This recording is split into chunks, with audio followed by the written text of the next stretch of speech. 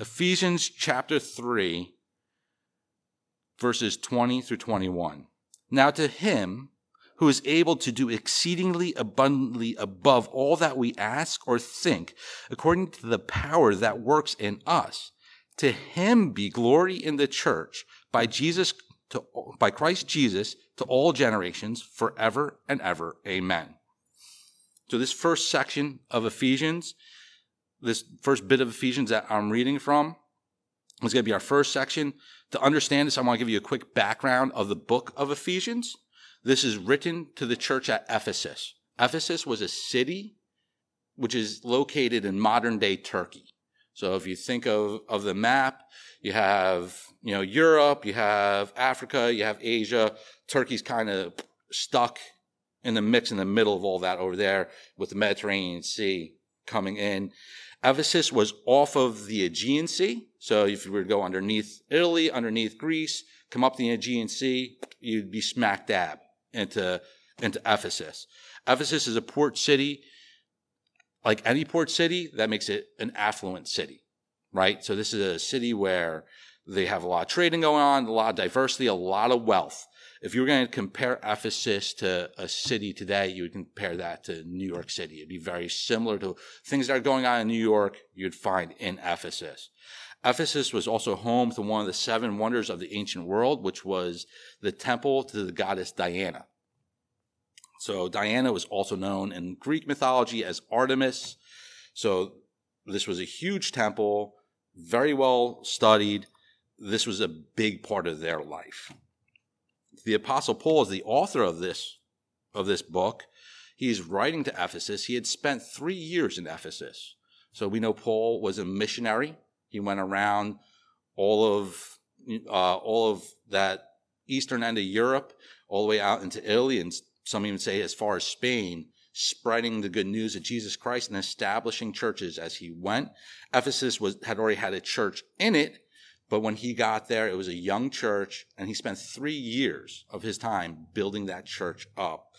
That's there's in between that and the church at Corinth, this is one of the churches he actually spent the longest time in. So that kind of shows you his heart towards the church at Ephesus. He's writing to them from prison. So he's a prisoner while he's writing this, and that also lets you know his concern. He's locked away. He can't get to this church that he cares about so much, so he's spending time to write to them from prison. So in verse 20, it opens with now to him. The him that's being referred to there is obviously God, right? We're referring to God. Earlier in chapter 3, it talks about how God, it's a prayer from Paul that God would establish the believers at Ephesus, that he would help them to grow in their faith, that they would become strong Christian believers. And he's praying for all these things to strengthen in their belief. So Paul is referring back to that God who he's trusting to build up these believers, who is able to do exceedingly abundantly above all that we ask or think. So he's saying that God can do more than we could ever imagine, right? We are limited. We are limited because our world is limited. We're in this finite world. We're in a box of reality that we deal with. We cannot see past what we know here. But we got to remember, God is outside of time. God is outside of the limitations of the creation. He is the creator. So he can easily do more than we could ever understand. He is bigger than all that we know. So he is not limited to the same things that we are limited to. So in a sense, our minds are actually stunted, and we can never fully understand how much our God can do. And then it says, according to the power that works in us. So according to the power that works in us, that is letting you know that he can do so much because of what he has done already. The power that is work in you, the power that's working in each of one of us, is that saving work that Christ started at the cross, and the Holy Spirit is working until the day of completion when we stand in glory with Jesus in heaven. The fact that God has been able to pay the price for our sins, to remove sin from us completely, is making us pure day by day, right? That's Romans 12 teaches us that God is slowly transforming us into the image of Christ. Every day we're slowly becoming more Christ-like. We're seeing the sins of this world in us and we're pushing them off, and we're slowly transitioning to be more righteous, more holy. The fact that God is doing that is proof positive that he can do amazing things. I'll tell you personally, I know myself. I know my flaws and shortcomings. I tell you, there are a lot of them, right? I am by far not a perfect person. There's 4 people sitting up there that could confirm how imperfect I can be. They know me better than I know me. But the fact that God could take this mess, pull me out of the mire and clay, dust me off, wash me off, and put me and stick me to speak in front of you fine folks today, that's a sign that our God can do really great stuff. He is big. He does big works. He put me here, right? You guys have to deal with me, but he put me here. So that is all the proof I need to know my God can do great things. Then it goes on in verse 21, to him be glory in the church by Jesus Christ to all generations forever and ever. Amen. Glory. God deserves all of our glory. Everything he's done gives us reason to glorify him.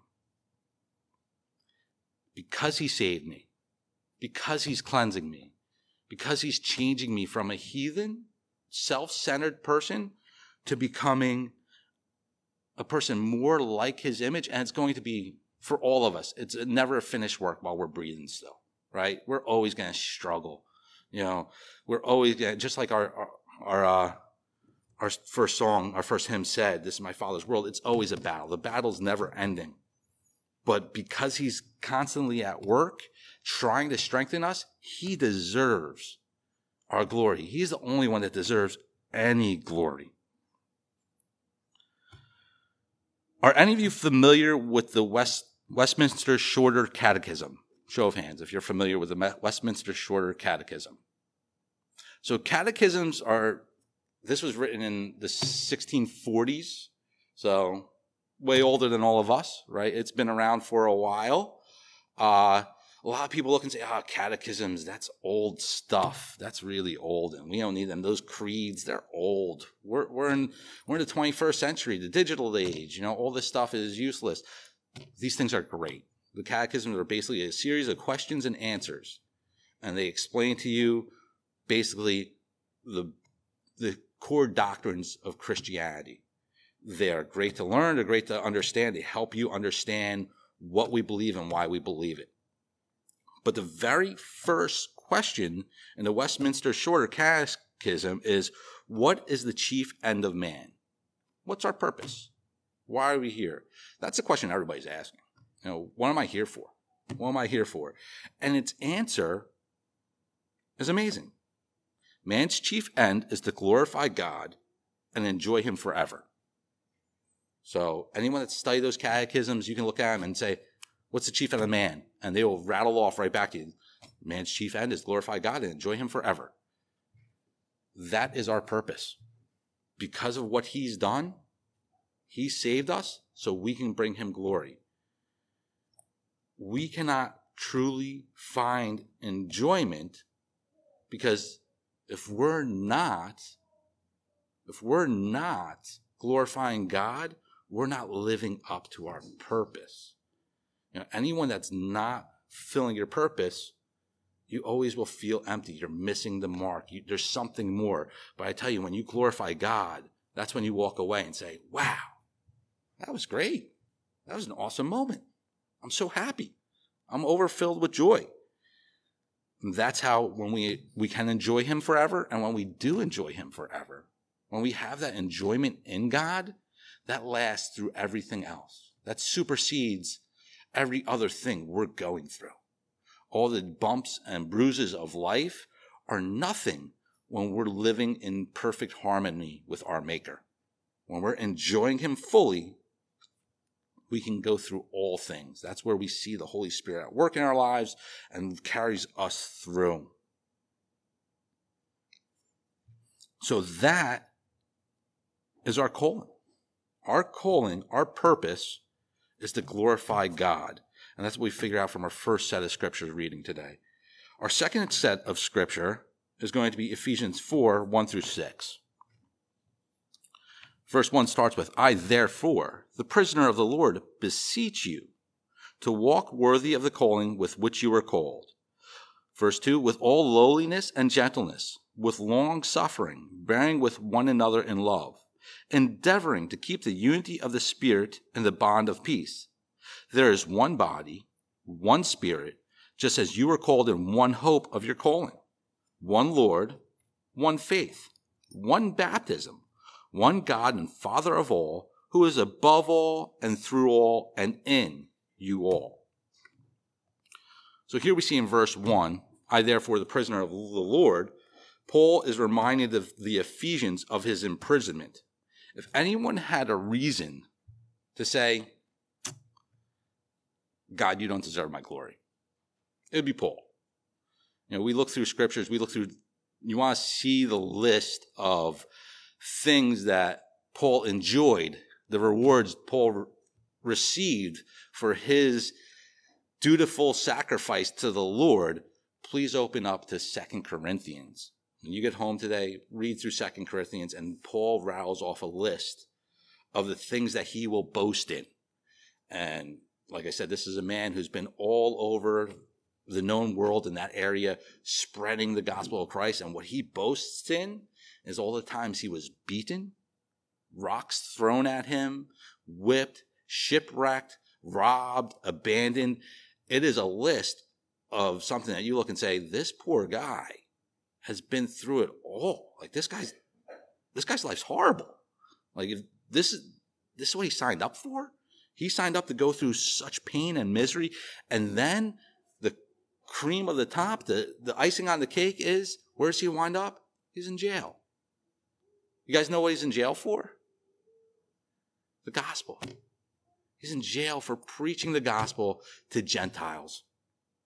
Heaven forbid, such a horrible thing. He went out, he preached the gospel to Gentiles. The Jewish authority was super angry that he would tell Gentiles that they could come and have a faith with the true and living God, the God of Abraham, the God of Isaac, the God of Jacob. They were super angry. You can't tell these people that they can just come into faith like that. They can't just believe and receive Christ. No. So they made life miserable for him. They set him up. They caused a big issue for him in Jerusalem, and he winds up going to jail for it.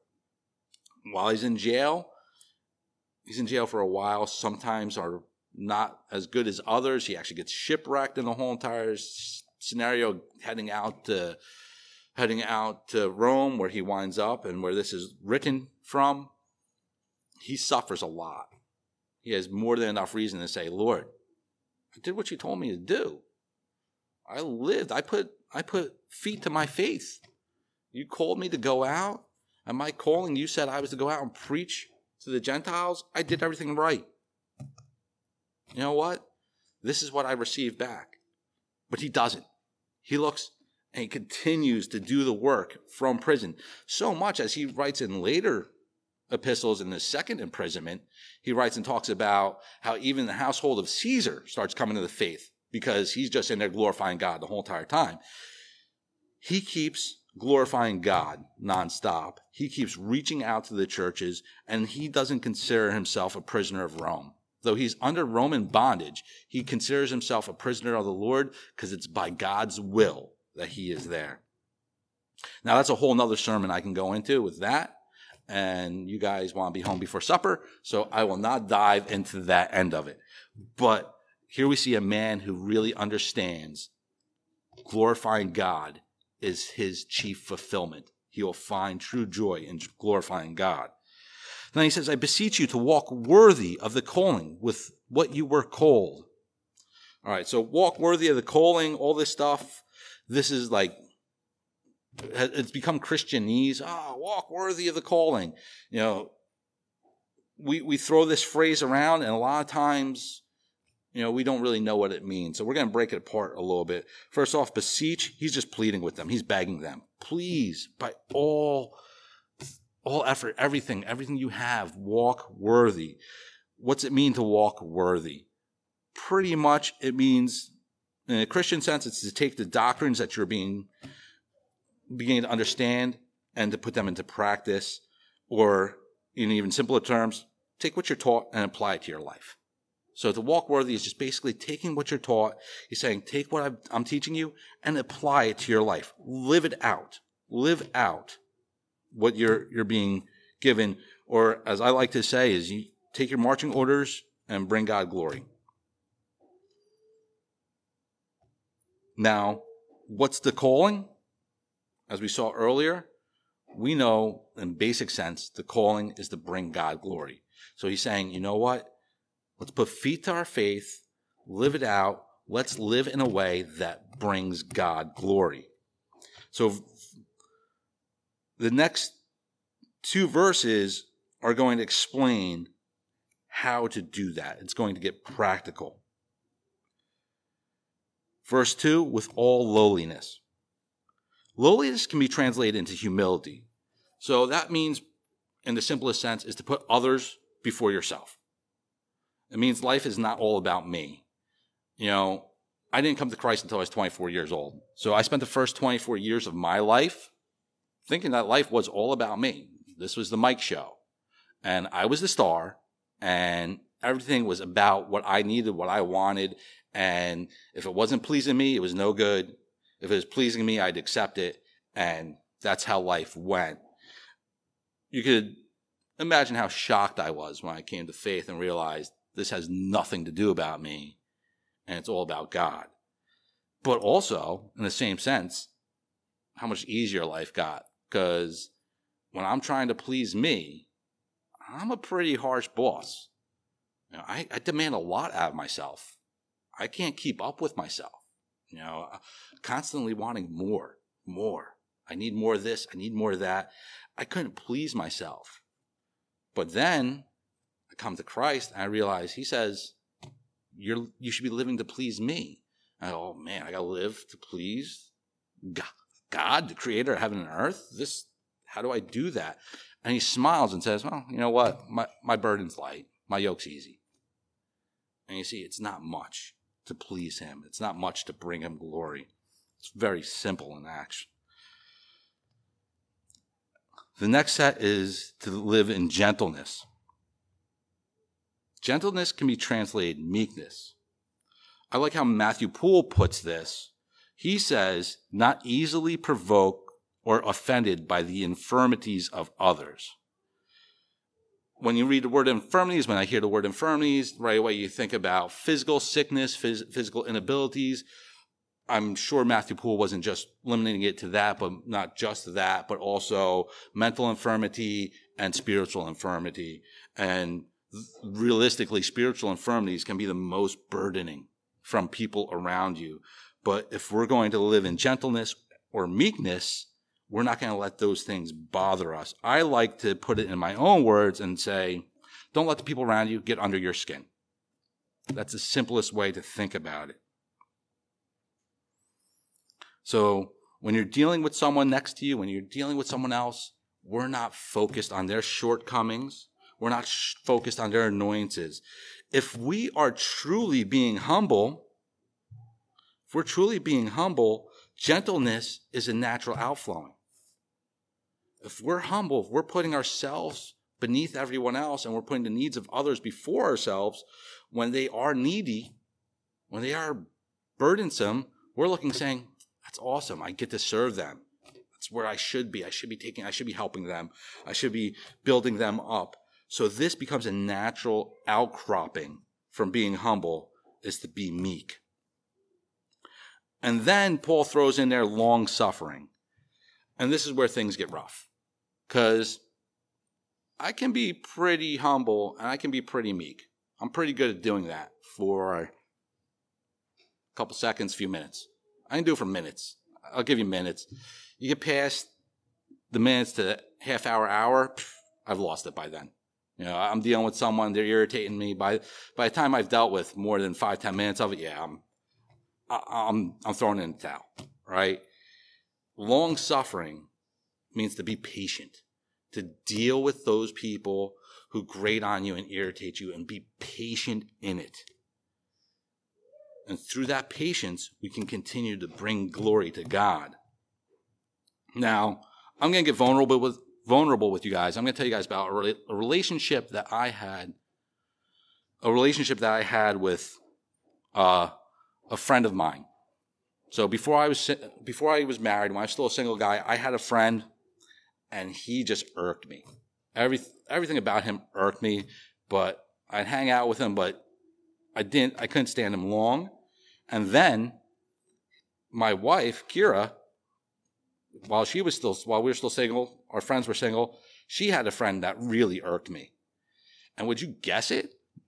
You know what God decided to do to me? He had them two get married. They got married, and guess what they became? They became a couple that really irked me. Drove me crazy. I got irked. I got irritated. But honestly, did they change? No. You know what they got? They just got more annoying. I'm the one who had to put up with it. And honestly, it's not until the last couple of months they've come back into our lives. I started seeing them around, that God started beating me down, saying, you're wrong. You're supposed to put up with these people. You're supposed to be patient. Bear with them. They're more than you. They're better than you. Don't view yourself as better than them. Be humble. And since then, I've had conversations with them, and realistically, I really enjoy it. I enjoy talking to them. Though they haven't changed, I can look and say, you know what? I'm going to be humble. I'm going to put their needs first. I'm going to actually care about them a little bit. And through that, I'm like, wow, God, I enjoyed that time. I really can bring you glory through this. I can be excited for you. So through that, I'm able to better glorify God. I'm better able to enjoy him. I hope I'm not the only one that horrible. I'm hoping that some of you guys are irked by people too. I'm not the only one that's irked, but hey, you never know, right? Then we're told to bear with one another in love. Ultimately, bearing with one another with love, Jesus explains, is the back half of the 10 Commandments. That's the back end. The first half is love God. The second half is love others. If you can do that, you can uphold and live out the 10 Commandments. And if we're loving one another, all this comes together. We are able to be united. And through that, verse 3, endeavor to keep the unity of the Spirit in a bond of peace. We should always be consistently looking to be living at peace with those around us, the other members of the body of Christ. We're here to encourage them to live with each other in a way that we are one. And that goes into verse 4, where verses 4 through 6, Paul starts laying out common grounds. The common ground that we have to help us to understand why we should be united. First, in verse 4, he says, there is one body. He tells us that we are all one. Though we look and we say we're all individual people, ultimately we are one body. To understand this better, you can read 1 Corinthians. 1 Corinthians is all about being one body. Most applicable is 1 Corinthians 12:26, where it explains to us that if one member of the body suffers, all the members suffers with it. And Paul actually goes out to discuss about the human body as if an eye was upset with an ear and said, I have no need of you. The eye wouldn't be able to hear and all this other stuff. To put it in basic terms, I'm right-handed, right? My right hand does everything. If my right hand was to look at my left hand and say, you're lazy, you do nothing for me, we're going to get rid of the left arm. You're gone. Because I do all the writing, I do all the work, you're just dead weight, you're carried around. I'd be very upset with that. I would have nowhere to keep my watch, and you guys would be stuck here until the sun starts going down, right? Left hand comes really important, right? It serves a purpose. It serves a purpose. They might not see why. We might not see the purpose each other is serving, but we're all one body. And if one member is suffering, we are really all suffering with that member. We're also led by the same Spirit. We're of one spirit. That means the same Holy Spirit that's at work in me is at work in each of one of you. As when we come to believe in Christ, we have the Holy Spirit who comes to indwell with us, to be our guide, to be our teacher. So when we're dealing with stuff and we're saying, I don't get where this person's coming from, they're not off their rocker. They're just hearing the Spirit differently than you are. Granted, the Spirit never works in contradiction to the Bible. If one of you guys were to come up to me after service today and say, you know what, you're right, the Holy Spirit's been working on me, and he's been explaining to me that Jesus Christ is the brother of Satan, and one day I'm going to be my own God, at that point I'd say that doesn't line up with Scripture, and you are off your rocker. But as long as everything lines up with Scripture and we don't see eye to eye, that's just how the Holy Spirit is moving on each person to see the same issues differently, so God can be glorified the most. Then it says we have a hope. We have one hope of our calling. We're all headed toward the same place, right? We're all on a trip. Life is a journey, right? Life is a journey. The world says that. We say that. Life is just a journey. This is all a path, and we're all going to the same place. Where are we going? Where are we headed to? Where's home? Heaven. We're all going to heaven. We're all just on a road trip to heaven. And because of that, because we're all heaven focused, that's where we're going. It's like being on a bus with each other going out to see sight and sound. We're just getting together, enjoying this temporary place because we have a permanent home. If we know that this is all temporary and we have a better calling, things that happen here are not that important. We're all like-minded. We're heaven focused. That helps us to be able to deal with differences. And then in verse 5, it says, one Lord, one faith, and one baptism. We have one Lord, our Lord Jesus Christ. He's our one and only. We have one God, three unique persons, but he is one God. And he died for our sins, and that is our faith. Through trusting in the work that he did on the cross, that he died, and in his death, paid the penalty for every sin we have, that we ever committed, we ever will commit, and the whole world has committed. We trust in that. We know our sins are cleansed, and by seeing his resurrection, we have hope and knowledge that we will rise again one day when he calls us home with him. We have one baptism.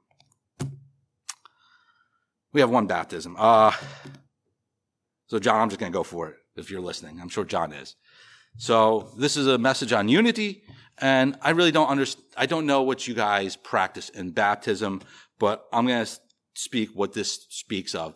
There's a sense that some teachers look at this and talk about a spiritual baptism, where when we come to faith, we are all baptized with the Holy Spirit. That's absolutely true. There's no doubt about that. We all have the baptism of the Holy Spirit. A lot of other teachers believe that this is talking about water baptism. This can become a very contentious topic. And I'm doing a message on unity, and here I am diving into something contentious. I promise to be brief, and we can have a long discussion afterwards about it. Water baptism throughout Scripture has always been a picture of an outward decision. Through John the Baptist baptizing, through Philip the evangelist baptizing the Ethiopian eunuch, we see baptism consistently as a person comes, accepts Christ as their Savior. They decide to be baptized as a picture of, as Romans puts it, as being buried with Christ and being raised again to new life. That is something that we see in the Bible as always being done with an adult, not infant christening or infant baptism as some religions do. That's why I believe this is discussing. Of course, that's a family debate. We can debate and go back and forth on what it really means, but I would encourage you to think about that, because there is something powerful in the picture of being baptized, making that outward declaration that Christ is alive in me and I am dead to myself. But again, like I said, no reason for us to see at odds with this. It's a family debate. Then it finishes off in verse 6. One God and Father of all, who is above all and through all and in you all. And this is the linchpin of what keeps us together. This is where everything hangs on. We have one God, one Creator, one who formed everything, who knows us intimately, has known us since before we were born, and knows us to the very last breath we will take, and has very intimate knowledge of everything we will ever do. We have one God. We all have that same God. And he is above all of creation. Though there are so many things that try to rival him, and we see that in Isaiah, where Satan tries to say that he could ascend to the throne of God. And there's so many things out there telling us that God is fake, and Nietzsche saying God is dead. Our God is above all. He is powerful, he is alive, he is active, and he is through all. He is unescapable, just as Jonah found out. He was trying to flee from Nineveh. Jonah found out when he was stuck in the stomach of a giant fish that our God will find you wherever you go. He is everywhere. And most importantly, he is in us all. Our God is in each and every one of us. He indwells in us in the way of the Holy Spirit. When you accept him as your Savior, he comes and makes home with you. It's the most beautiful picture. I love the high priestly prayer of Jesus in John 16, where he talks about how we are in him. All of those who believe, we are in with God. We are a part of God, and God's a part of us. As being believers, we are united with him. So if we're united with God, how much more should we be united with each other? We shouldn't allow little squabbles, little issues to cause us to build up walls. Because when we build up walls, I love this room because we have these big stained glass murals and they allow the light to shine in. Those are areas where the walls are not built up. But if we had walls built up all through these windows, how much light would we be allowed to get out or come in? When we build up walls, we hide the light. When we build up walls in the body of Christ, we're hiding the light. The world out there doesn't get to see the glory of God because we're not glorifying the way we should. If we want to be the city on a hill that Jesus commands us to be, we need to start by glorifying God and knocking down walls that are building up. I look around here, and if you guys could take a second and look around and look at the spaces in between each of you. Many of the people who used to sit in those spots have gone to their final reward, and it's awesome. We're going to get to see them one day, and we will, and it's going to be great when we're reunited with them. Many others have moved away, and they got the big calling to the villages in Florida, and they're hanging out, and God's using them down there. Praise God. They got great suntans, and they're driving around in the golf carts. That's awesome for them. Right? We're still stuck in New Jersey. Then there's the few others that may be coming to mind that left because they lost that sense of unity. They lost that sense of love. You guys know who those people are. My encouragement to you is through this week, think of those who are not here because they feel out of place. They don't feel the unity anymore. And help break down those walls. And if you're starting to build up any walls, if there's something that's bothering you, Mr. Gorbachev, tear down this wall, right? Let's tear down walls. Let's be wall breakers. Let's be unified. And as we're unified, it's amazing what God will do. The light that will shine. One candle on its own, it's nice. Beautiful candelabra put together is powerful. Be powerful, especially as we're going into this season and we're going to start moving the church outside of these walls. Let's be unified together. Don't allow the enemy to come in to cause it for reason to divide, but be united so that we can shine, make an impact, and the people in this community can come to realize there's something different here. There's something fulfilling. Because just as much our calling is to glorify God, their calling is the same. Every human being has the same calling. And if they see it being done and they catch the fulfillment that you're getting, they're going to want that fulfillment too. And we can explain to them how they can come to know Jesus Christ as their Lord and Savior. They can start to glorify him and enjoy them. And we can make an impact. We can make a difference. We can start to see things change in South Amboy. Start to see it start here and move on. And we can change the world with just a little bit of time here.